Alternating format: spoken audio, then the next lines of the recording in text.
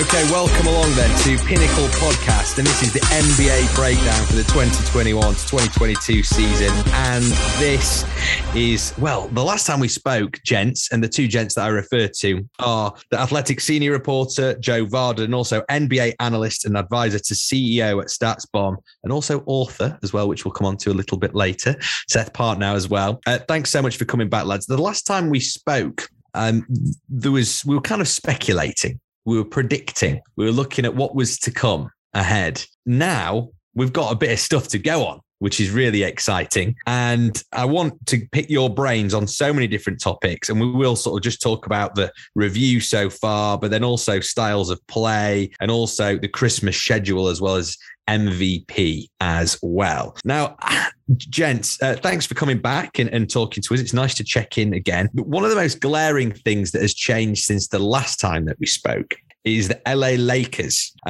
because they've kind of just played themselves well out of the standings, if you like, the kind of the teams that people are talking about, and for all the wrong reasons, not just LeBron James having fisticuffs with Isaiah Stewart, but lots of, their poor play all round. They've kind of fallen short of their expectations a little bit. We'll start with you, Joe. The Lakers, I mean, what's happened to them? Well, I think it's funny, you said one of the things that had changed, and, we were talking at the season's outset, and we were both, Seth and I were wondering if they would defend with basically an older roster, and then how the ball would move and what the outside shooting would look like given the makeup of that team. So from all those perspectives, it's not so much that it changed. It's just that everything that we feared has come true. They don't defend. Russell Westbrook has not been a good fit on the Lakers at all. The ball doesn't move like it should, and they don't really have anybody that's knocking down the outside shot. Now, the thing that has changed is that LeBron all of a sudden either has had terrible luck or is not aging well. And it's hard to say that about a guy who's going to turn 37 in a couple weeks, because he's been virtually injury-free and, obviously one of the two or three greatest players of all time for his entire career. But these last two seasons have been a nightmare. Mm. And now all of a sudden, he's getting nicks and bruises that keep him out for weeks. And as we speak, he's in the COVID protocol. So that's another 10 days, maybe more, depending on how sick he gets. The Lakers have not been able to recover when he goes out. So it's been a mess. Yeah. Yeah. And what are your thoughts on the Lakers so far, Seth? We'll come on to the Brooklyn Nets in a moment, because they're the two teams that have kind of had different fortunes. But the Lakers, how have you viewed their start to this season? I think the biggest issue, I think Joe just covered well, is LeBron. If he's not top 3 or 4 player in the league anymore, their team doesn't make sense as a championship team. And the reason it doesn't make sense as a championship team is, outside of LeBron, do they have a single player who can dribble, pass, and shoot? They have players who can dribble, they have players who can pass, and they have players who can shoot, but they don't really have anyone who can do all three outside of LeBron. And I think, especially the way the NBA is trending, you need 3 or 4 guys on the floor who can do those things. Otherwise, defenses have become sophisticated enough that they're going to force the ball into the hands of a guy who can't make a play and say, go ahead, you beat us. And that's happened a lot for the Lakers on offense. And then, as trying to solve that by getting more shooting on the floor, then you're suddenly trying to defend with lineups with Carmelo Anthony and Wayne Ellington. And certainly at this stage of their career, or maybe at any stage of their career, in Ellington's case, that's just sort of untenable defensively against a team that has multiple players who can make the play with the ball. It's interesting, though, because last season they were without Anthony Davis and LeBron, weren't they, for long periods? They've done this before. So why haven't they sort of, I set the alarm bells, they have not had the alarm bells there. Surely they'd have been ringing and going, actually, come on, we do struggle, particularly without LeBron and also another key player as well. So why haven't they really done anything to rectify that? Is it because they've not had the opportunity to do so? It's the roster. You look at the rotation players that left basically because of acquire either directly or indirectly because of the acquisition of Westbrook, and Kentavious Caldwell-Pope, Kyle Kuzma. Montrezl Harrell did not have a good year for them last year, but was still an NBA body, and in a separate deal, but sort of spurred by the finances of the Westbrook acquisition, Alex Caruso. That's, 3.5 guys who fit those categories to a degree. And you've sort of hollowed out the roster to add a, third star who doesn't fit. And your first star has at least appeared to be entering a decline phase of his career so far this season.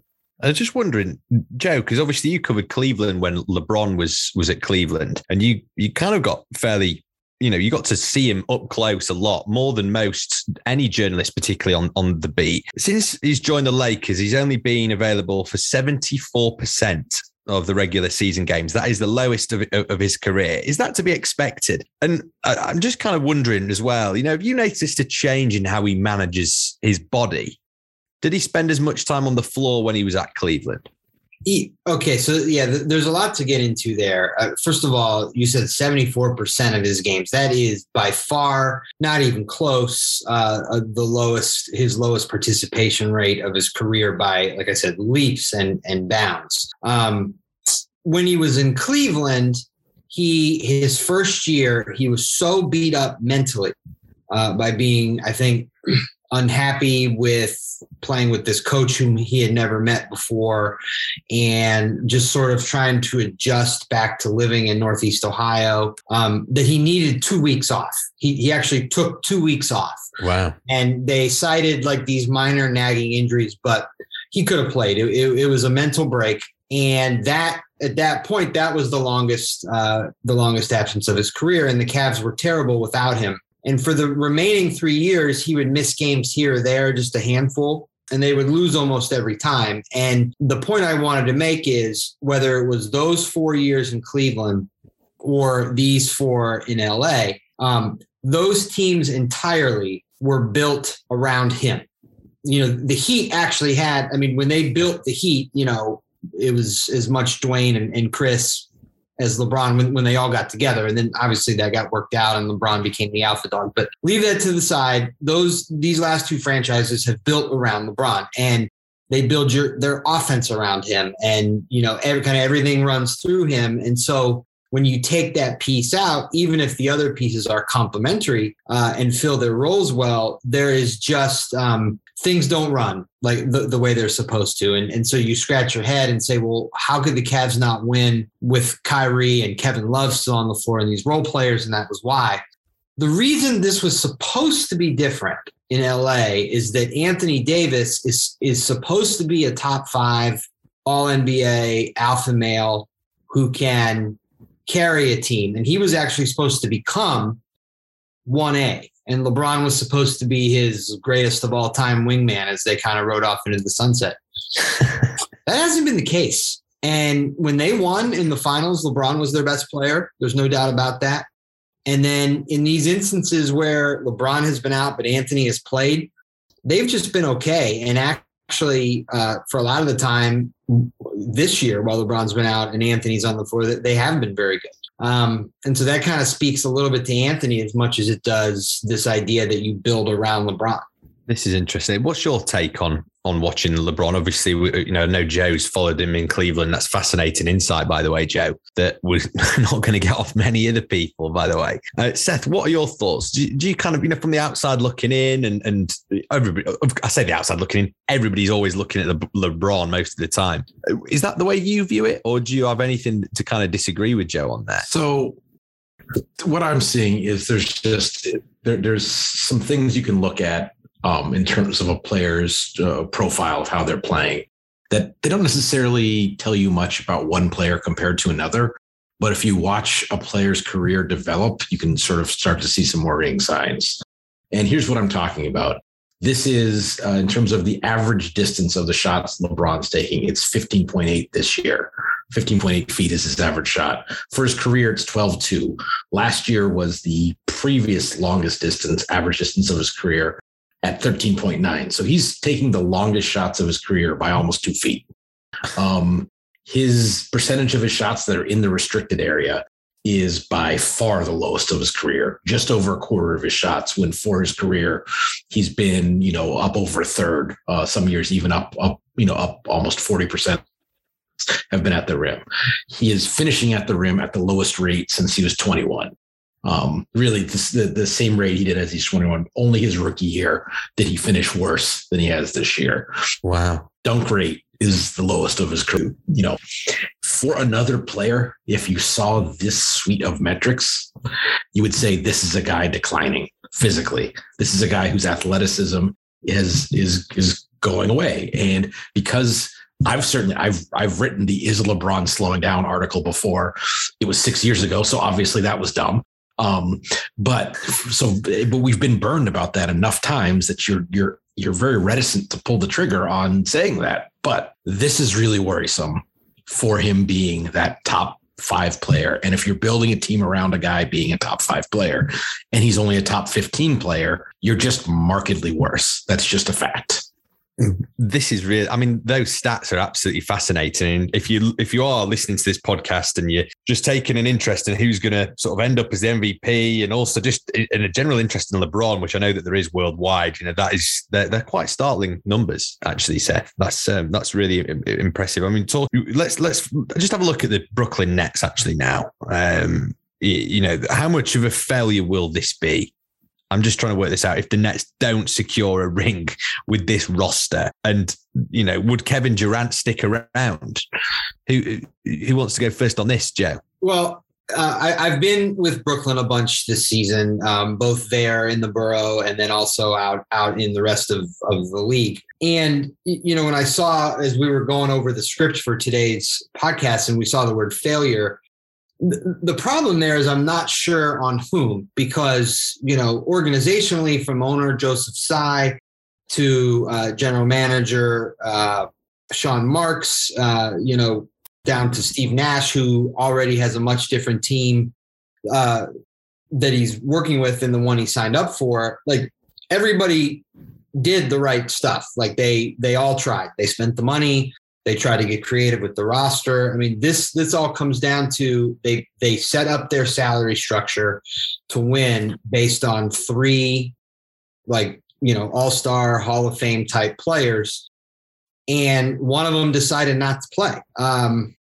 So I don't know, it would be a disappointment for sure, but I don't know whose feet you would lay that on as a failure, because when they set all this up, they didn't know that Kyrie would choose not to get a vaccine and on and on. So, Kevin Durant is the one who is, he's actually already signed a contract extension. So he may retire as a Brooklyn Net unless he finishes a trade. The question would be James Harden on opening night, just after hours, actually, after we last recorded a podcast. I asked him directly, if he intended to stay in Brooklyn, given that he did not take a contract extension, and he was emphatic that he would stay and that it would get worked out. All the financials suggest he will. But if he decides that winning is more important, he can get hundreds of millions of dollars elsewhere, and he could walk. So that would be the guy to keep your eye on. But we're sitting here talking, and Harden is still a shell of himself, and they're still in first place in the East. So got a mad respect to what they have done, less than whole. We're going to talk about a few of the other franchises as well, but just for a little bit of fun, it was quite amusing. Last time, it was the first time I'd actually spoke to you guys, and we were, you guys thought, what's your kind of level of interest and whatever. I said, look, I love it. The time difference is scuppering me watching at the moment, just purely because I'm doing a lot of breakfast radio here in the UK, and staying up till 1, 2, 3 in the morning isn't really conducive with waking up a couple of hours later, which is a shame. However, I've been incredibly surprised when I kind of jokingly suggested, hey, Chicago Bulls, what are their chances, and was picking your brains. But now there's kind of a serious conversation to be had. Seth, you kind of actually, I remember last time you were going, oh yeah, actually the Bulls are here. I think they're all right. But now they're looking great. They started brilliantly as well. And I was thinking, are they going to taper off? And they've not yet. They're second behind the Nets in the East. Seth, what are your thoughts on the Bulls? Have you managed to catch much of them? They've been my favorite team to watch so far this year. First of all, they've been very entertaining. Second of all, the parts of their offseason that I think were universally lauded, which was the acquisitions of Lonzo Ball and Alex Caruso, could not have been working out better. We thought that was just a massive upgrade defensively, and that's come to pass.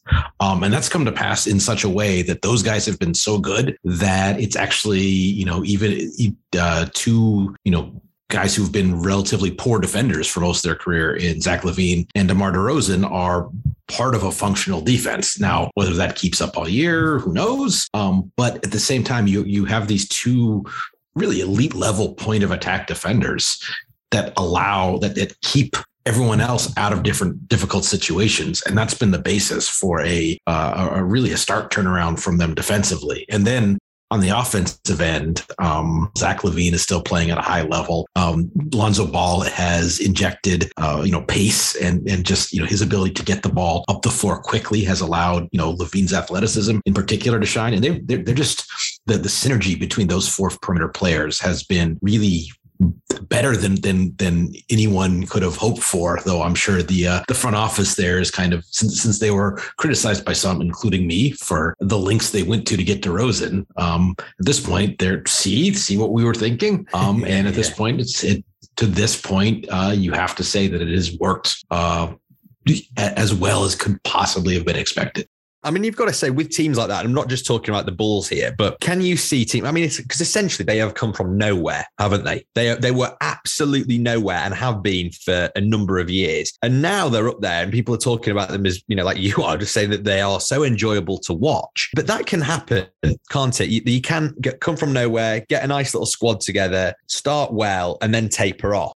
Do you expect teams like that to taper off? I'm not talking Bulls, I'm talking some of the others as well. Are there any other teams that you've looked at and gone, this isn't going to last? It's nice at the moment, but it's not going to last. They're going to have to still bring in more next season or make some decent trades if they're going to actually maintain it for an entire season. Because that's a different challenge in itself entirely, isn't it?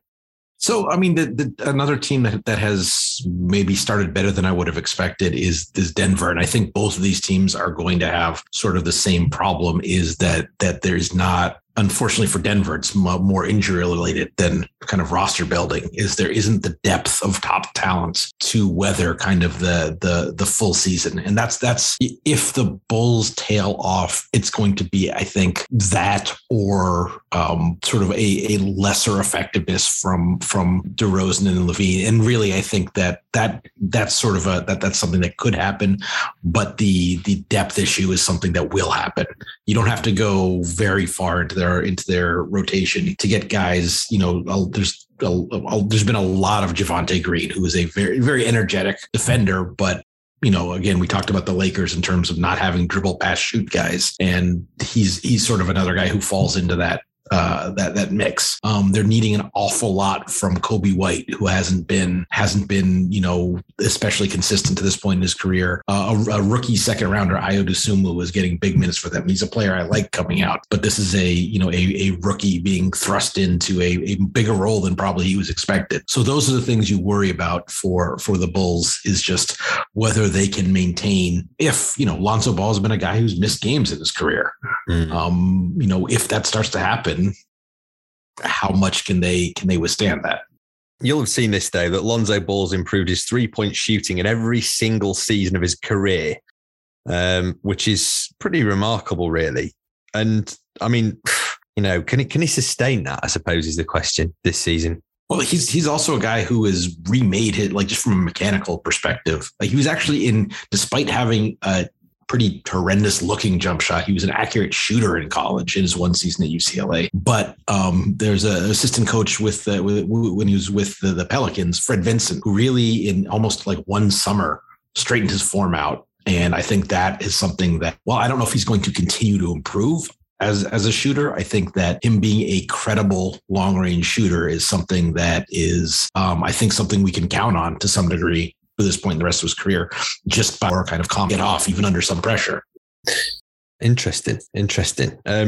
Joe, what are your thoughts on not just the Bulls, but also some of the surprise packages that we've had. We'll talk about the Bucks in a moment because, I kind of want to get your thoughts on their start really as well. But, some of the other surprise packages, I know you were nodding vigorously when I was talking about the Bulls. Yeah, well, I was nodding because Seth just hit that. I mean, he hit that one out of the park the last time we talked. So kudos to him. Nobody saw the Wizards being like this. I mean, at current conversation, they are 13-8, tied with Miami and a game behind the Bulls, all there in the top four, and that's just absurd. Nobody saw that. And here they are. They're playing better as a team, top to bottom, than they have in years when they had more stars on the roster.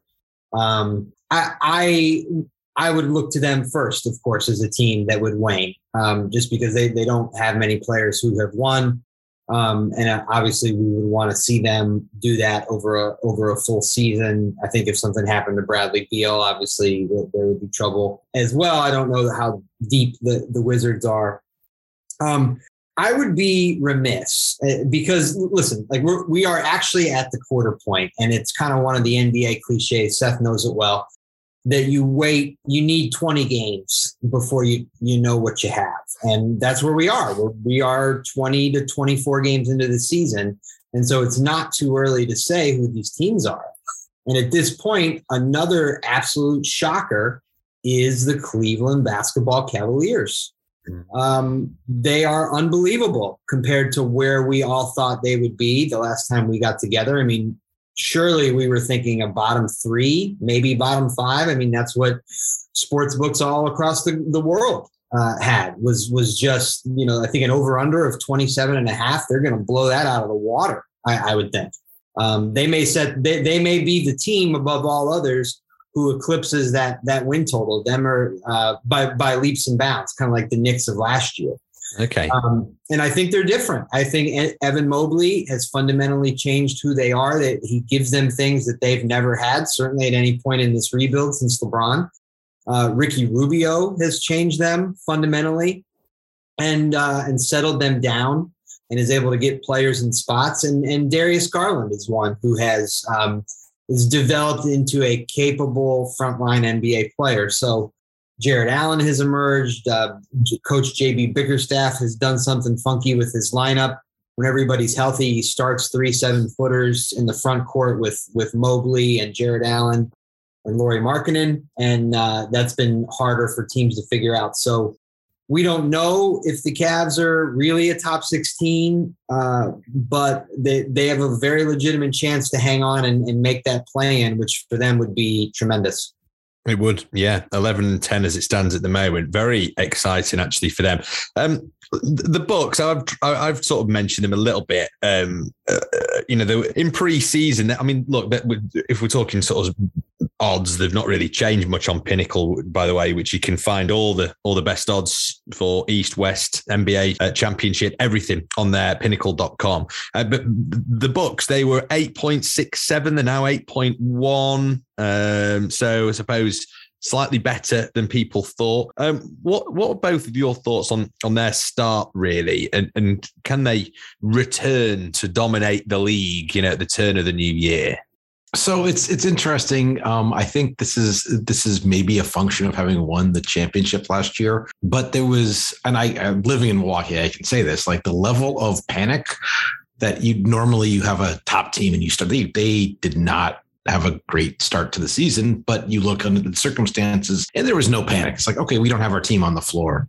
So, it doesn't really matter what we're doing now. We'll be fine. And now as, there are several games where of their kind of projected top 6 guys to start the season, Giannis was the only one playing. And in those circumstances, you get what you get. And it's maybe not pretty. Now that they have, Chris Middleton back, Drew Holiday back, Bobby Portis back, Grayson Allen has emerged as a very capable stand-in while Dante DiVincenzo continues to recover from ankle surgery.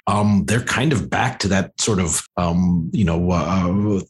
podcast partner at The Athletic, Dave Dufour, refers to it as a regular season wins factor. They've kind of returned to that. And it started a couple weeks ago. They had a very kind of convincing win over the Lakers. We'll say like about exactly 2 weeks ago, actually, come to think of it. And that was sort of the first real sign that, okay, we've righted the ship. And now that they're coming, nobody has ever, even when they were under 500, everyone was still like, yeah, no, the Bucks will be fine. And they're showing us why now. Yeah. I mean, that's going to be to the detriment, Joe, isn't it? Of, the Bulls, the Heat, who are, I mean, they're just going to fly up there, aren't they? And you could argue, that the Nets will be looking over their shoulder a little bit at the Bucks down that table, and they'll be going, oh my word, they're actually they're actually flying now, which is interesting. What have you made of their start?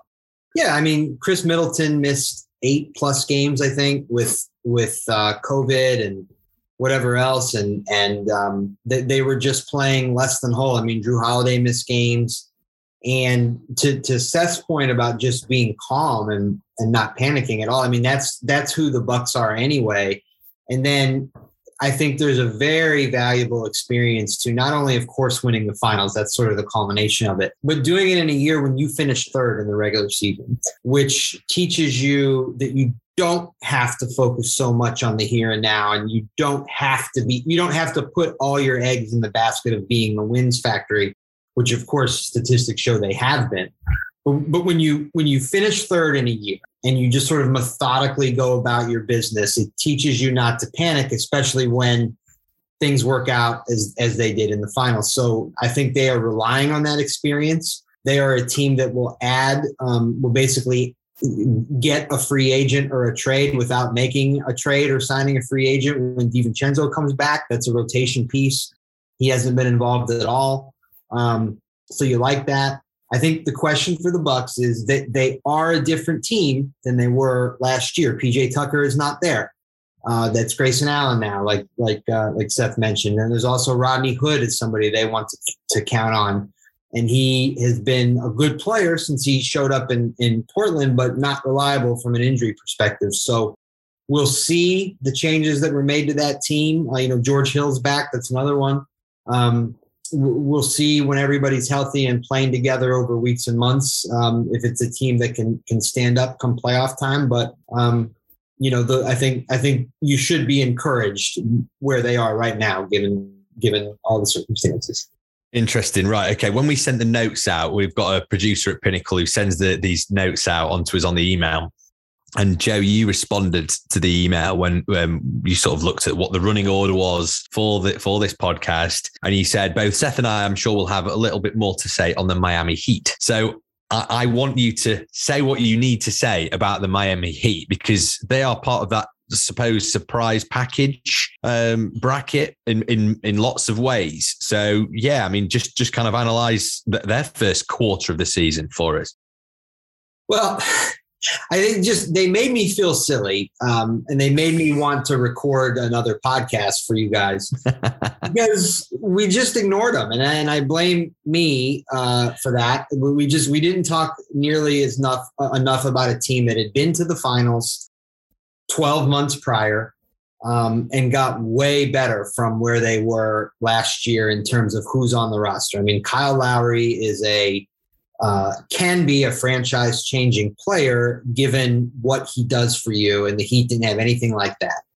And then PJ Tucker, adding him that is a gritty wing defender that fits perfectly with what the Heat want to do. And you add that to a Jimmy Butler, you add that to a Bam Adebayo. Bam's coming off of an invaluable experience in Tokyo at the Olympics. And I should have been higher on them because of the respect I have for Spoelstra and for Pat Riley and the organization. They are a player away, I think. And maybe that player comes back in the form of Victor Oladipo when he finally comes back from his knee injury. But if something happens to Kyle Lowry, I feel like that the offense falls apart. They don't have anyone to play the backup point in any real way. I mean, they've been having Tyler Hero do it. And while Tyler is a wonderful player, he's gonna win an award, a postseason award for most improved probably, or something like that. But he's not a point guard. I think if they could get somebody there again, whether it's Victor or make a trade to shore that up in the event that Kyle needs some time at some point during this year, I think they should do that. But I really like the Heat. And for you, Seth? Well, the first thing I want to say is that is anointing Tyler Hero the most improved winner is Ricky Rubio or Ashier. I think if I just for someone to become this much of a better kind of aggressive offensive player this late in his career is pretty awesome for a guy who's long been one of my favorite players, but that's neither here nor there. The Heat are a little bit who I thought they were. I mean, Joe described it as being one player away. Everything I think I said about the Bulls applies to them, except they have a higher ceiling than the Bulls because their top end talent is better. But you don't have to scratch the surface that much for there to be a lot of Gabe Vincent, a lot of Max Strus. Max Strus has been finishing games for them recently, and okay, he's a nice pickup that they tend to do, but he's a 6'6" sort of 1.5 dimensional shooter. And that's not a kind of player who tends to hold up well in the playoffs. My point being is that they have their top players are a little bit brittle. Kyle Lowry is late in his career. Jimmy Butler missed the game against the Nuggets this week. Tyler Hero has picked up some injuries over his young career.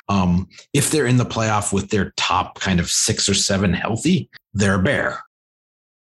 Getting there is going to be a challenge for them, in part because they haven't added the pieces around them that allow them to manage Lowry and manage Butler. They need those guys to win games now. And so that's the worry for them. And there's nothing they can do now that will prove to me one way or the other that yes, they will be healthy in April. And that's we're just kind of waiting to see on that. We're going to just spend the sort of last 5 or 6 minutes of the podcast just going through. I'm going to ask you a quick fire one so far. So I just want a name thrown at me from both of you. And I know that journalists absolutely hate this, right? But, I'm being one myself, but luckily I'm the one asking the question. So it's all right. I'm allowed. So MVP so far, if you had to decide on an MVP for this first kind of quarter of the season, who would it be? Go, Seth. Steph Curry. Okay. Right. Easy. No hesitation. Yeah. And Joe, is that the same for you? Yeah, I think our top 3 would be. I'm sure we would have the top 3 this time. Okay. All right. Nice. Okay. Yeah. Which is good. Okay, right. Well, that was quicker than I expected. So, okay, the last guy I want to sort of get into is the Christmas schedule. So, a lot of people betting and listening to this podcast will be looking at this Christmas schedule, and it's a bit of a fascination, particularly for somebody. I love soccer, and we do weird things with Boxing Day over here in the UK, and we always do like weird kind of big matches, and it is like a big family feel thing, and it's great. It looks like you guys do the same over in the States with the NBA, because I'm looking at these, what can only be described as prestigious Christmas Day matches. Golden State Warriors against the Phoenix Suns. You got the Nets against the Lakers, the Celtics against the Bucks. Wow.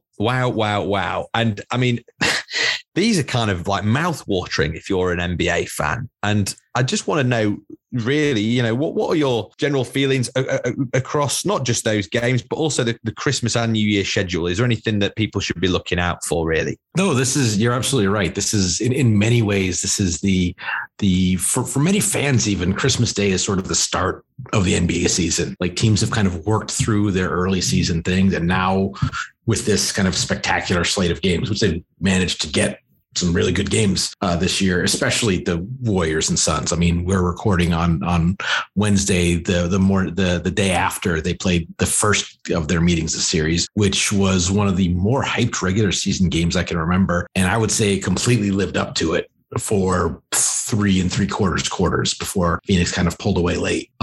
So yeah, that's and this is, I believe, going to be their 3rd meeting in the month. So this is almost a mini playoff series in November and December, which is a great treat for us. So that's, I mean, I'd say that's the one I'm looking forward to the most at present. It's just those 2 teams can play as many times as they want, and I'll watch. I love that. Joe, is there anything that sort of tickles your fancy over that period? I know you've got to get off in a moment, so I will let you just wrap up on here before I start plugging Seth's book. So Joe, crack on. You tell us. Yeah, well, I'm still waiting for my copy in the mail, by the way. I can't wait to read it. So I'll be in Phoenix for the Suns and the Warriors. And, I think that like Seth said, it's absolutely true. That's the day where people really start to pay attention to the NBA. They're going to be introduced to a wonderful pair of teams in the Warriors and Suns, clearly ahead above everybody else in the league in terms of not only talent and depth, but the way they play, just fascinating matchups. The Warriors, of course, are no stranger to Christmas Day. They play almost every year. Maybe they were off last year. I can't even remember, but coming out of that dynasty, they were on forever. So it means a certain thing to them because it's tradition. And then you have a team like the Suns who've never gotten to do this before. This will be Devin Booker, that this will be his first Christmas game. And these are the kinds of things that he relishes in his career. Getting to do these things for the first time. So it'll be a chance for people to see the defending champs, and they'll probably be close to whole in Milwaukee. That'll be good. And then the 8:00 game is the Lakers and the Brooklyn Nets. I'm sure Kyrie Irving won't be on the floor at that point for Brooklyn. I'd be stunned, of course. Hopefully LeBron will be at that point and we'll get a chance to see. I mean, LeBron has played as much on Christmas Day, I think, as anybody in NBA history. It's close if he doesn't have that record. Some very memorable games on Christmas. LeBron against Kevin Durant is going to be great. I mean, we're getting to that point in LeBron's career where we don't know how many more times we're going to see this. Yeah. So you want to, even if the Lakers are still average, you're going to want to settle in and take that game in because, again, I mean, there may not be that many of these opportunities left. And it's interesting because obviously Seth's given those stats, but these big legendary players, don't we? They turn up and somehow they go against all kind of logics in all sport, don't they? And I just wonder if there's, it's so funny, isn't it? You talk about that matchup. It'll just turn up, won't it? Christmas Day, you can see it now. You can see him really sort of licking his lips and relishing that. And, these big games, you never count these guys out. Guys, absolutely fascinating. Joe, I know you have to get off, but I'm going to allow Seth just a moment now just to take the floor and just to talk about your new book, The Mid-Range Theory, which is out now. Yes, congratulations. Just tell people where they can get it and also a general synopsis of what it's about. So it is available from online retailers everywhere. People have had most success getting it either from Amazon or direct from the publisher, Triumph Books. I've heard from people in the UK that they've found it at WH Smith. I can't verify that personally, having not been to the UK. Hey, it's a good shop. It's a good shop. So the book is a sort of a chapter by chapter look at the history and impact of analytics on the NBA game today. And not from a standpoint of here's a bunch of formulas and here's equations and charts. So there are a few equations and charts. I'd lose my membership card in the quant union if I didn't. But more seeing how this approach to basketball fits in with the strategic changes, the rule changes, the changes in how teams draft, kind of the pitfalls of drafting, the difference between regular season and postseason play, which has never been larger than it is today. And even I go into a little bit about how this discipline, which is actually, I think, publicly pretty misunderstood, how it's actually practiced within an NBA organization, what the roles are, how the communication works, what the seasonal schedule is. I have a friend who recently took a job with an NBA team, and he said he used that chapter to show to his fiance, saying, "Are you ready for this?" And no, I'm not, because the schedule is for any worker in a front office is pretty grueling. So those are some of the topics I covered, and I hope I've made it accessible for people who are more, not necessarily, not even quant expert, but at least statistically curious. And so I've been really pleased with the reaction I've seen to it so far. And I really hope it helps better educate readers on what kind of this sort of almost scare quoted word analytics, what it actually means with respect to the NBA. So that's, I don't know if that's the brief synopsis. That's a medium length synopsis of it's a great what one. I've produced. Well, it's sold to me. I think it's perfect. You know, if you want a little Christmas present, you're into your basketball, of course you are, because you've listened all the way to the end of this podcast. So get it now. The mid-range theory, like we're saying, if you're here in the UK, WH Smith's is a good one, but Amazon and all the other trusty online suppliers will provide you with Seth's book.